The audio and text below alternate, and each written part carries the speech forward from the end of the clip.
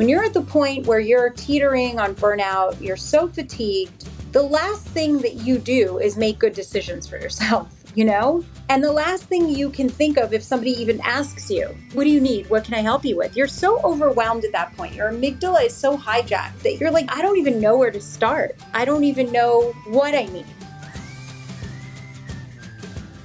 Welcome to the Parenting ADHD podcast, where I share insights and strategies on raising kids with ADHD straight from the trenches. I'm your host, Penny Williams. I'm a parenting coach, author, ADHD-aholic, and mindset mama, honored to guide you on the journey of raising your atypical kid. Let's get started. Welcome back to the Parenting ADHD podcast. I'm really excited today to be talking to Shelly Togelski about radical self-care and her new book, Sit Down to Rise Up. Thanks for being here, Shelly. Do you want to start by introducing yourself for everyone listening? Sure, definitely. Thank you so much for having me. So I am a reformed corporate executive. I spent 20 years in the corporate space. And about 6 years ago, I decided to leave that world behind to pursue my passion for teaching meditation and mindfulness. And I found myself in a space that I originally wasn't necessarily planning on spending most of my time in, which is in the trauma-informed mindfulness space, working specifically with individuals who are in underserved populations, individuals who are in situations that are traumatic, like situations of gun violence or mass shootings, or even refugees and refugee aid workers who take care of them. And as the pandemic really came about, I found myself working more and more as well in the space with first responders and other individuals who were really not tending to themselves, but really focusing on tending to others. Yeah. So, I have several different certifications, but my core practice, the one that I personally practice the most, is really steeped in compassion-based resilience training and learning really how to continue to expand our heart centers and have compassion, but not be a victim of empathy fatigue, which can ultimately lead to burnout and to, just complete stress and breakdown. Yeah, absolutely. Such great work and so needed right now for sure. And I think it has been for a long time. Why don't we start with defining what self-care is? Because I think a lot of people have a really narrow idea of what we mean when we talk about self-care. Sure. So self-care really, first of all, let me just start by saying that the term self-care has been hijacked by the industrial wellness complex, certainly in the last 25, 30 years. By beauty brands, by health food and gyms and everything else under the sun that somebody's trying to sell you for that kind of quick fix to feel good. Mm-hmm. But self-care is actually born out of a struggle for survival. Today it's synonymous with thinking about how can we thrive. And really, at its core, self-care was really born from the need to just survive, not to thrive. From the feminist movement, from the civil rights movement, and populations that really were incredibly, just completely disenfranchised and couldn't count on the system to help them survive. So they sort of had to create their own systems and put their own safety nets in place in order to be able to just merely survive in this world that we're living in. Right. And so if we kind of use that as the basis of like where self-care came from, then we can understand that self-care is not indulgent. It's not self-indulgent. It's not selfish, but rather it's something that is hard work and that it's sustainable work and that it is really work that is beyond just the individual. We can really expand our definition of the self, right? This self that we think of as just existing in this physical body, to extend beyond the individual and to include our family, our community, the natural world, and all sentient beings. And what I write about in my book, Sit Down to Rise Up, is that, the best version of the world has to start with the best version of us. Yeah. And for many people, that kind of thought is very lofty. Certainly, if you're a caretaker or if you're a parent, or especially if you're dealing with, with extenuating circumstances at home, you're not even necessarily thinking about the best version of the world per se, right? You're thinking about how do I just get to the best version of what my home life can look like. Mm-hmm. But really, we have to kind of look at it from a very holistic, with a W, a holistic perspective of the world itself. So I rest on really this like beautiful Buddhist proverb that is that we need to tend to the area of the garden that we can reach. And if we each do that, if we each just focus on tending to the areas of our garden, Yeah. right? Not looking at somebody else's garden, not looking at the neighbor's garden or the area of the garden we can't reach at this moment because we're incapacitated or there's an obstacle there. And we just focus on that, on making that the best that it can be and showing up for that, then I think, the world could really look very different. So self-care really, is not necessarily always fun work. It can be really hard work. It can mean getting rid of some of the vices that you might be relying on to, sort of escape what it is that you're trying to escape from. Yeah. Things like exercise, and things like even just a daily meditation practice that doesn't, yield results overnight. Going to the gym one time doesn't mean you're going to walk out with a six-pack immediately. Mm-hmm. And certainly practicing a 12-minute meditation may make you feel better in the moment, but certainly in, a few minutes, you can find yourself right back where you started if you don't continue to really strengthen those neural pathways. And so self-care is really the way that I like to frame it is, as my friend Dr. Amishi Jha references it, it's about building not resilience, but about building presilience. And it's not about focusing on recovery, but it's about focusing on precovery. What comes before? Mm-hmm. How do we handle a situation and we meet the moment of trauma, the moment of stress, of duress, of outrage, and be as prepared as we can be for it, mentally, physically, and most importantly, communally, Yeah. That part is really important as well. So I think going back to, the notion that self-care is not individualistic, that it is communal. It has to be communal because the self extends beyond just this physical body. And that also means that we have to rely on each other. We have to be able to build these systems, even if they're kind of like these closed loop, hyper local systems where there are other people that are helping us enact these measures of self-care to help build, that resilience bank account, if you will, or presilience. But we need to be able to create these systems that make it easier for us to ask for help. And maybe even beyond normalizing asking for help, make it so that people can identify when we need help. And maybe we get to the point where we don't need to ask for help, Yeah. I love that you brought up that it's not about the individual per se, because, in a family unit, when mom, for instance, takes care of herself, she's in a better place to take care of her kids. Right. And what we find is that we have this culture that says you must sacrifice yourself as a parent for your child. Right. You must give all of yourself in order to do the best you can for your child. And it's actually not true. It's not even possible. Yeah. And it's so maddening to me because we still are very much perpetuating that idea. And a lot of self-care is general wellness, like my emotional health. For me, it was a lot of letting go of things that really didn't matter, really focusing on stress and managing stress in a way that it was going to be less negatively impactful. But when I started really taking better care of myself, mostly mentally and emotionally at the start, I could see the differences in my family. I could see the differences in my house because I, have a certain energy that I'm giving off, right? And they're taking that in and they're interpreting it.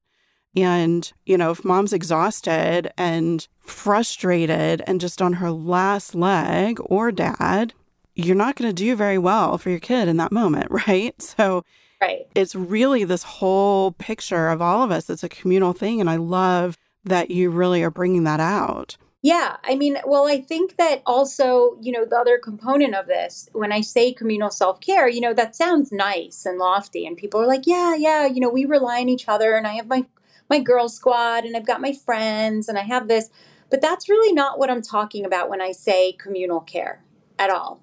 What I'm talking about when I mention communal care is formalized communal care, formalized self-care plans. Hmm. So what I really, teach, and I've now, worked with these parameters, with these templates, and I've taught many, many workshops from spaces like I said, with first responders, but also with social justice and political activists, for example, who also are like always on the brink of burnout and fatigue. I basically teach them how to create formalized self care plans that are incredibly precise and that they are, if you can imagine it, sort of the fire extinguishers that are in the glass that says break in case of emergency. Because what Right. oftentimes happens is that when you're at the point of depletion, when you're at the point where you're teetering on burnout, you're so fatigued, the last thing that you do is make good decisions for yourself, you know? Yep. And the last thing you can think of if somebody even asks you on the off chance, what do you need? What can I help you with? You're so overwhelmed at that point. Your amygdala is so hijacked that you're like, I don't even know where to start. I don't even know what I need. Yeah. But if you have something that's prepared, that's formalized first and foremost as a self care plan, and you made the effort and the attempt, not just attempt, but the effort actually to share that self care plan with at least one other person and say, hey, look, these are the things that I need to enact on a daily, weekly, monthly, annual basis, right? Yep. So something on a daily basis might be meditation for 10 minutes or a walk, or something like physical. And something weekly might be therapy sessions, and something annually maybe something like a mammogram, right? Like biometric types of things that we also kind of Yeah. put off until something goes wrong, right? Yeah. And so by formalizing this and sharing it with at least one other person, with kind of like a self-care buddy who does the same thing, we suddenly start to build in these levels of accountability. We suddenly start to build in these measures of motivation because we, as caretakers, are certainly the types of individuals that would rather let ourselves down than let anybody else down, right? So if we make Yeah. a promise to somebody else, hey, I'm going to do this on a daily basis, and they call and say, hey, how did that go? Or did you get that done? We won't want to let them down. But if it's just us and we can press the snooze button for another 9 minutes, then we'll do it. Exactly. So it's really about that formalization. What I personally did, and I share this story when I was a single mother and I was going through a lot of health or issues personally, losing my vision, was just had been diagnosed with a degenerative eye disease Wow. and told that I would be blind. And, there was just a lot going on in my life at the time. And I had a toddler, my son is 19 now, but he was a toddler then. And I just knew I couldn't get by on my own. And relying on people just saying things like, take care of yourself or let me know if you need anything was just not enough for me. I was like, no, no, no. I need to know who's going to be there and I need to not feel bad about asking for help. So I Yeah. gathered, half a dozen women, some who were friends, some who were like acquaintances, that later obviously became really good friends. But we all sat together at my house one day and created self care plans for ourselves and started to realize that the things that I need help with, or that I'm suffering from, somebody else could fill that need. And the thing that that person needs, I could do for them. And it was this beautiful sort of ecosystem, this symbiotic ecosystem that evolved, which is really incredible. And that created this safety net for me. That created this place where there was mutual aid that could be enacted and it was mutually beneficial. And I didn't always feel like I was the one sucking the life out of everybody, Right. but rather that I was also able to contribute in some way to my community of care. And the beautiful thing about it was that I didn't, again, have to necessarily always ask. Like people could identify. We did regular check ins as a group, and somebody would say, hey, you seem really stressed out. Like, what can I take off your plate? Versus me going to somebody and saying, like, oh, this is what's happening. And, I've deferred it now for 2 weeks. So it's even worse than it was before. And I really need help with this. So these are the kind of formalizations and the structure, the infrastructure that I talk really deeply about in my book and that I teach in workshops all over the country. I love that so much. It is so needed. Like, it is so needed. We need to have a way to lean on each other without feeling bad about it. And by formalizing that plan in the way that you're talking about, we're removing that from the equation. You know, you don't have to always ask for help. Sometimes you're giving it, and sometimes people are offering it. And that's really sort of that balance that I think we need. And we tend to be so closed off, sort of. You know, there are certainly people who are social and have lots of friends. There are people who are not so social and don't have really a framework. There are a lot of single parents who may not Right. have any family Right. around to support them. And so, you know, this is a way to sort of build that support Correct. when maybe it doesn't come so naturally to you. Yeah, exactly. Well, and I will say that it doesn't come naturally for anyone. And sometimes, to be honest with you, like even if you do live near family and support systems, it can be overwhelming to them too, because you constantly are turning to the same people again and again and again, right? Right. And I think that sometimes also in family structures, like, somebody always gets the brunt of it. So, like, the person who is deemed to be the strongest or who has their life the most together, we don't feel as bad, like, asking mom to take the kids, than as we would if we would be sort of more tempered about it, asking somebody else to do it on our behalf. So I actually found that not relying per se, even living next to my parents at the time that I was going through this, yes, of course, it was great to have them there and it was important. They were an important reinforcement, but they are also aging and they needed to take care of themselves as well. And so I didn't Yeah. want this to become a burden for them either. And, that was part of my own consideration of like, I need to find other women like me who are struggling in some way with just kind of keeping all the balls in the air and figuring out a really great ecosystem that we could continue to expand upon, right? Not just say like, okay, these are the 5 women in our group, but rather, eventually that self-care community became 30 plus women strong. Amazing. So imagine that, you have 30 women who are all on a regular basis sharing their self-care plan. And at the time, there was no Google Share Drive. So we were just like sending back and forth spreadsheets and emails. But we were able to really share with each other, like, hey, these are the things that I need help with this week. Like I have to make room for this doctor's appointment and I don't have who to take care of my son or somebody to pick him up and take him to karate, or there's no way I'm going to be able to like make it in time for dinner. Can somebody make sure my kids have like lasagna on the table or whatever, a casserole, Mm-hmm. And so there were all these beautiful ways that we were able to show up for each other. And it was like exactly what happens after there's a natural disaster, having lived in Florida and lived through so many hurricanes. It's like suddenly the world just stops, like what we saw during the pandemic. Yeah. And people are more willing to give help and to step up. And so what if we don't need natural disasters? What if life is just a natural disaster? Like every day, create the conditions that are like, post-disaster conditions that create this symbiosis and this leaning on each other, this safety net that I really feel like it kind of used to exist when our parents and grandparents were growing up, and we sort of, Yeah. through the technological age and through industrialization and moving away and et cetera, and certainly moving away from even religious organizations, there are many, positive reasons to move away from it, but there's also a lot of things that kind of like having that community Yeah. that was either, based around the church or the synagogue or the mosque was like gave to the community as well, right? So I think moving away from all of these things, there's this void. And so what do we fill it with, And I think that really communities of care are the way to fill it. It's a system that really needs to be a pillar of every single household, every community, and something that's openly discussed. And then, that way, I really do think that it starts to change and shift the culture of expectation of what we expect from people and, also the stigma of asking for help. Yeah.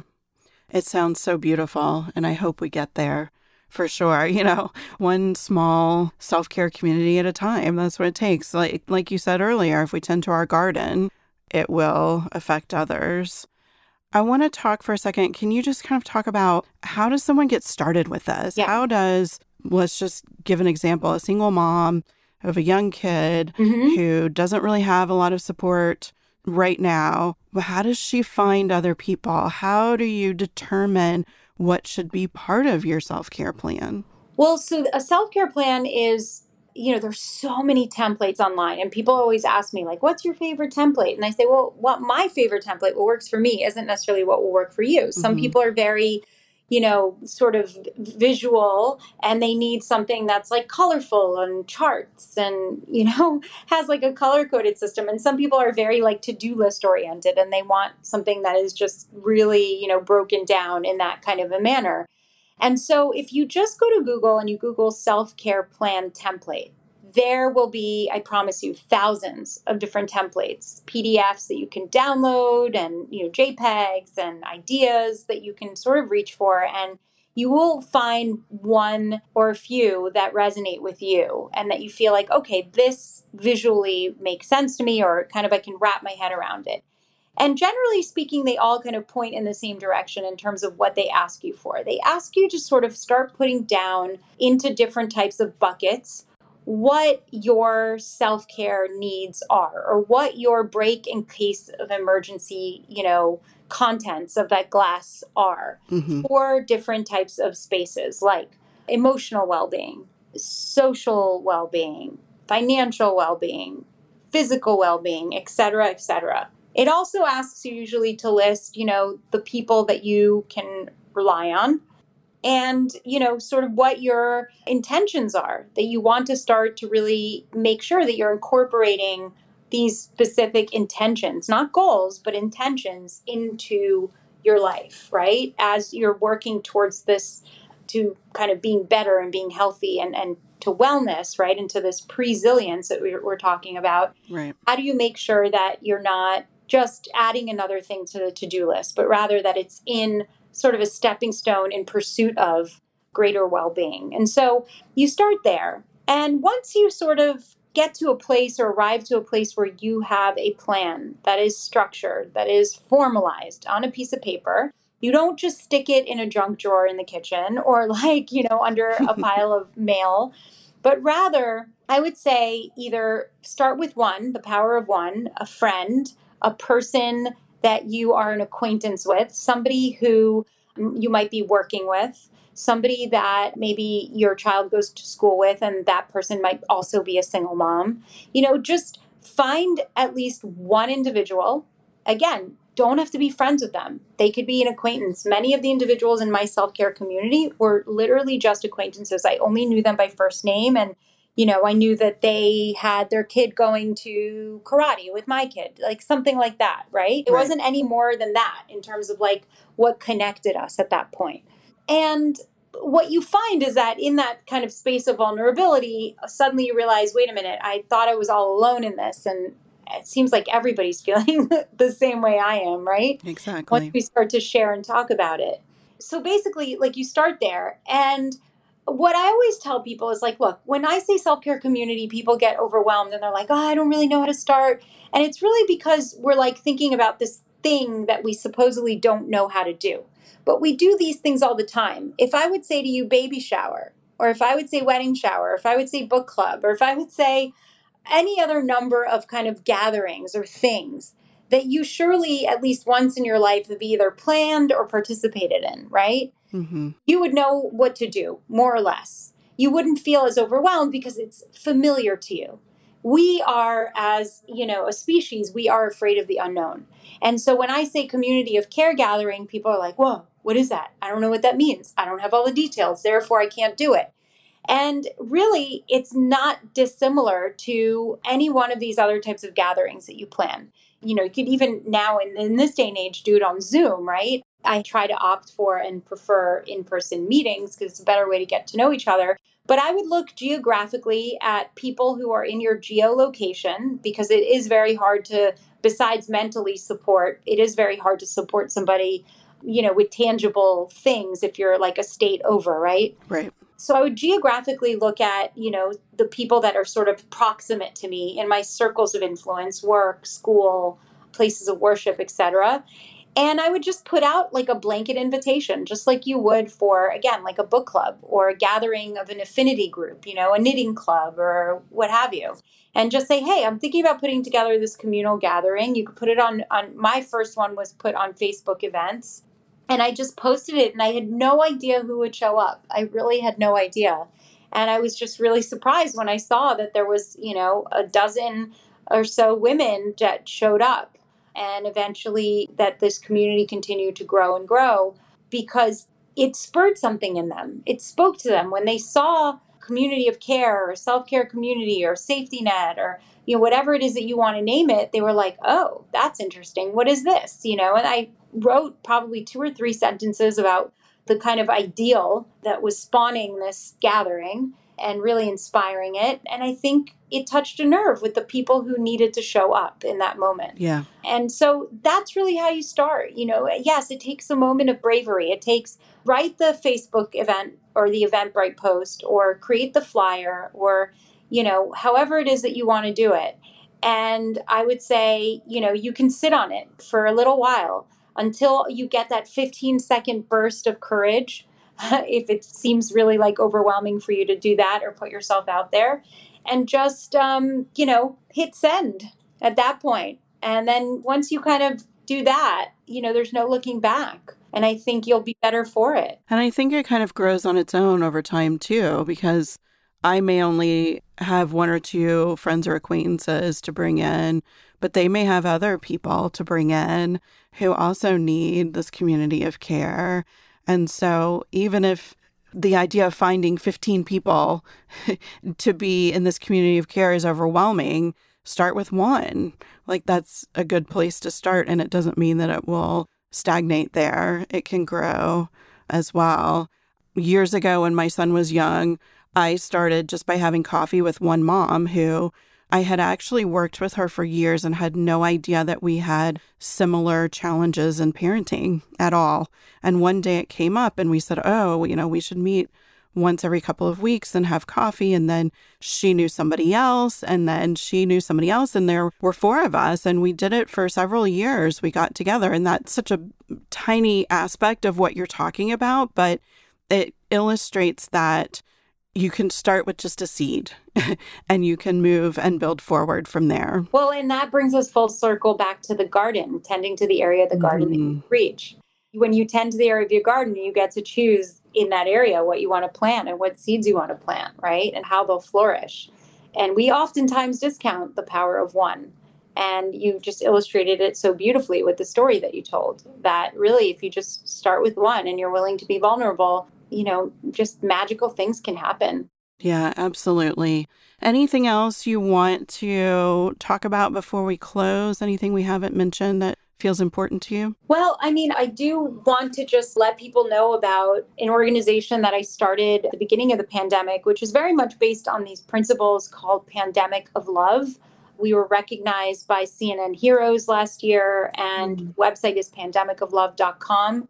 And basically what it is it's a global mutual aid organization that assists people in need, financial needs mostly, sometimes other types of tangible needs like diapers, formula, wipes, bills, certain bills that have to get paid, etc. And so if there's anyone that's listening to this that has financial constraints or needs and wants to fill out an application, it is, as I said, it's a mutual aid organization, so it's not a nonprofit. There's not a lot of red tape and bureaucracy. You fill out a form and you're matched with somebody in your community that can fulfill that need. So if you need a bill paid or if you need assistance with anything, you can fill out that application and you'll get connected to somebody. And then on the flip side, if you have excess or you have enough and you are willing to assist somebody in your community that might need help, there's also a form for people who want to connect with others. So that is so beautiful. I love that. And it breaks down barriers. You're pulling people together from all over. Exactly.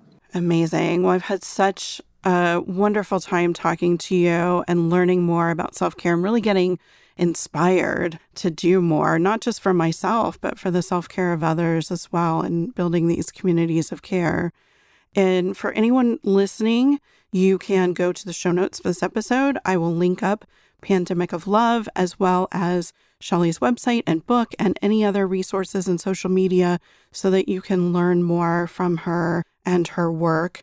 Those show notes are at parentingadhdandautism.com/154 for episode 154.